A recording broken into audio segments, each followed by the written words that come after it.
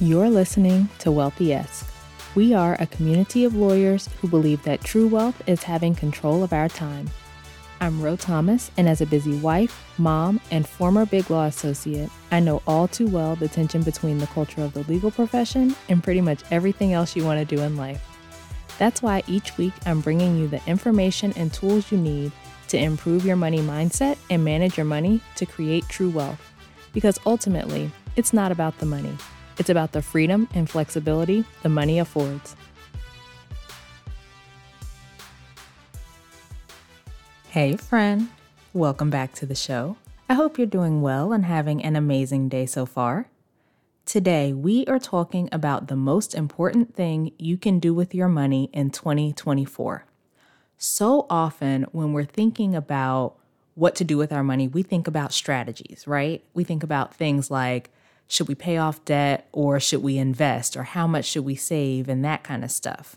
And strategies are important, don't get me wrong. But the most important thing you can do with your money this year is to change the way that you think about how you use your money. The way the majority of people look at their money is it's a means to buy stuff, right? We get paid and we think about the next thing we're going to buy and where we're going to go out to eat and the next trip we're going to take. And spending is the primary action that we're taking with our money, right? We think about how to spend it above anything else. And I believe that money is meant to be spent. There is no harm in spending money. However, the way most people have their money set up, they make money and then give it all away to these different companies and they line their pockets and make them richer. So basically they're working to pay Amazon or Target or Panera or whoever else. Some of us might as well just sign our paychecks over to Jeff Bezos or whoever because the money's already spent before it even hits the checking account. People who only see their money as a way to buy stuff will perpetually spend their money to buy stuff and wish they had more. When you spend it all on stuff, it's gone. You don't have that money anymore, and you may or may not even like the stuff after a while. What I want you to do this year is to shift that to seeing your money as the means to build wealth. It's the most important thing you can do, especially if you want to have control of your time and more options in your life. Make sure that when you get paid, you benefit, that your money, the money that you're making, the time that you're spending, the energy that you are putting in at work is going to benefit you, your finances, that you're not making money just to give it to all these different companies that you shop with. Make sure that you are using your money to move yourself forward with your finances, whether that's paying off debt or saving or investing.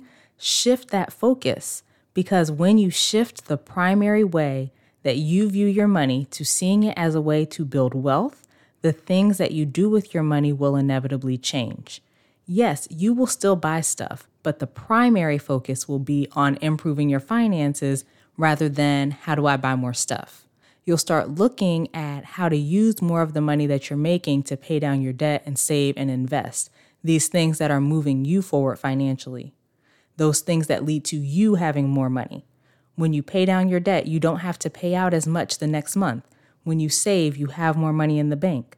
When you invest, your money can make more money for you. I heard somebody say, poor people view money as a way to pay their bills and buy stuff. Wealthy people view their money as a way to make money. So let's not operate in the poor mindset anymore. Let's shift to the wealthy mindset.